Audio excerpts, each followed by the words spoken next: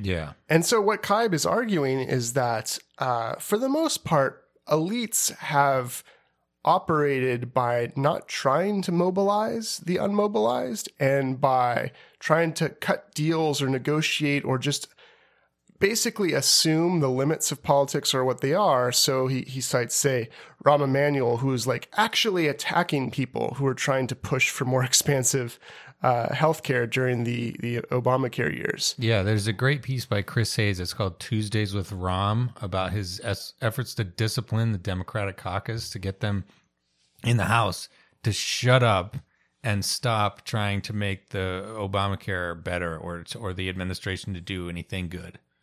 Right. And He's so fucking pissed, yelling at people all the time. So the opposite of that is the idea that the people, this movement, and this is what you were kind of mentioning, the kind of coalition that in the campaign is evidently coming out to get Bernie elected, could be the type of coalition that puts pressure on any number of politicians, both Democrat and Republican. Yeah. Yeah, exactly. And maybe just to restate, like the whole, like Mitch McConnell's, developing sort of judicial dictatorship that he's trying to set up. And also, the Democratic Party's like, feckless, like their sort of learned helplessness posture towards any sort of like real social democratic reforms or socialism, is predicated on only ever about 60% of the people turning out to vote for president tops, and less than that, in the midterms. And because if you have this huge, like a sort of unruly, undisciplined citizenry of people who aren't apathetic, who are demanding things, then that makes your job a little bit more difficult. And as Dave argues, I think rightly, it kind of suits the interests of the elites of both parties, both in the sort of cynical, anti-democratic way for McConnell, where he's like actually suppressing the vote. But then on the other hand, the Democratic establishment is not really keen on getting the 40% of non-voters in to sort of like upend the... It takes their power away. Yeah, it could potentially run them out of politics forever, because their whole shtick is premised on this idea that America's a center-right country. The best you can do is penny ante little shitty reforms, and small bore bullshit. We are the people who need to manage that process, to discipline the electorate, to teach them that you can't have anything good. You need to vote for the actively worst candidate because that's how you win. And somebody like Bernie who's saying like, no, fuck that. We're going to go for broke. We're going to try to get the very best thing we can get, and maybe we have to take some compromise when it comes down to the nut cutting, as LBJ would say, when it comes time to actually count votes. But before that time, we're just going to actually run on the things we really believe in. And that's just an existential threat for those people who, I think most of them have probably convinced themselves that this is actually the truth, that America's a center-right country and the best you can do is shitty fucking neoliberalism. But back of their head, they know that if they don't push for this type of shitty neoliberalism, they're not going to get the nice consulting jobs. That's right. Or the fucking donors that keep them in office, actually. Because if they propose anything radical that threatens the powers that be, that's threatening the very donor class that's funding them. Yeah, and the whole skill of somebody like Rahm Emanuel, and his predecessors who were raising money from people like Michael Milken, who was just pardoned by Trump, if you remember him, famous fucking financial criminal, was just to be able to raise shitloads of money from corporations and rich people. And if you say that like that's bad, in fact, actually that's harmful, well then what's the point of you being in politics, Rahm Emanuel? You are fucking poison. You should be driven from the scene, ridden out of town on a rail. And that, that is something that that crowd, for obvious, reasons, psychological or cynical, they just refuse to believe. And one thing that's obvious that a movement and a leader like Bernie Sanders can do, and Dave Kaib does a great job of pointing this out, is focus on agenda setting and alternative setting. So literally we talk about the Overton window, but what's on offer in terms of debate is really kind of determined by those politicians and those in media who delimit what the possible is. And so right now you have just people trying to do that for Medicare for all and say, oh, that'll never be enacted. That's not possible.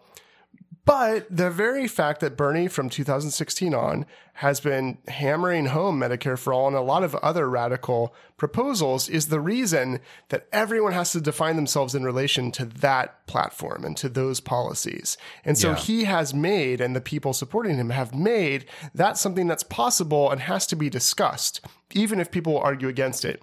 It's not even,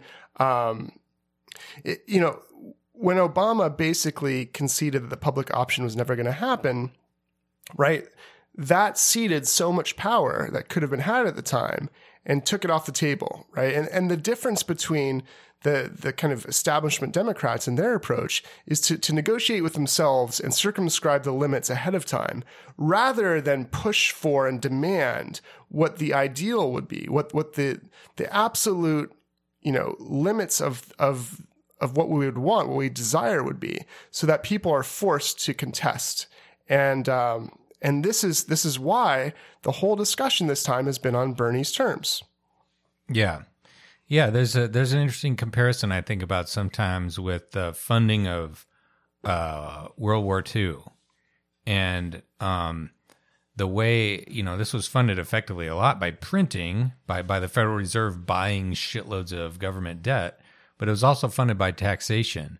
And what conservatives wanted to do was have a conversation about the sales tax. They wanted the burden of the war to go on to the poor and the middle class. And FDR was like, fuck no, we're going to have a conversation about a maximum income of $25,000, which is like $1 million in today's dollars.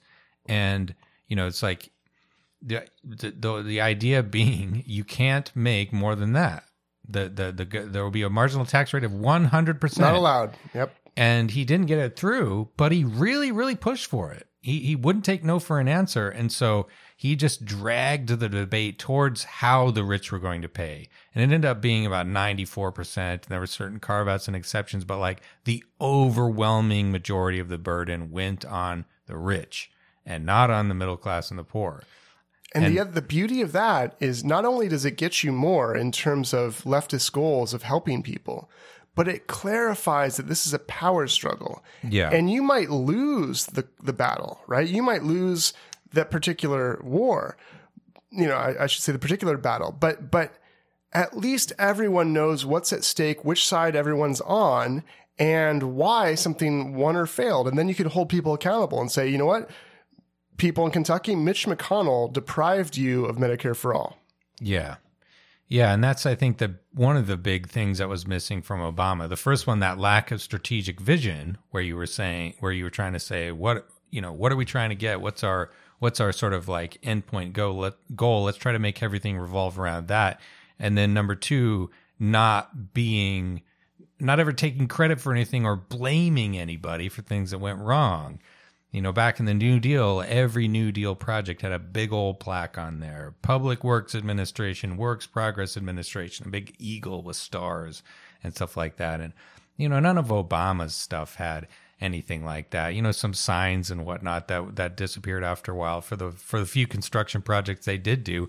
But on the other hand, one of their big tax cuts they did was deliberately designed to be invisible because the fucking economists told them it would be slightly more likely to be spent if you didn't tell anyone, if their paychecks just went up by 5% or something. And that's why there is something distinct about a movement that says, no, we're representing the will of the people. The demands are fairly simple. It's not about like technocracy and how skilled you are at like adjusting the inflation rate or whatever.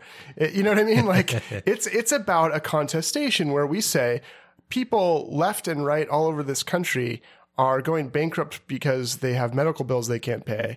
And you know what? The intransigent Republicans and the conservative Democrats are not letting that happen. So what are you going to do about it, people? Are you going to vote them out? Maybe you should. That's the end of the preview, folks. If you want to hear the whole episode, you can go to patreon.com/leftanchor. Thanks for listening.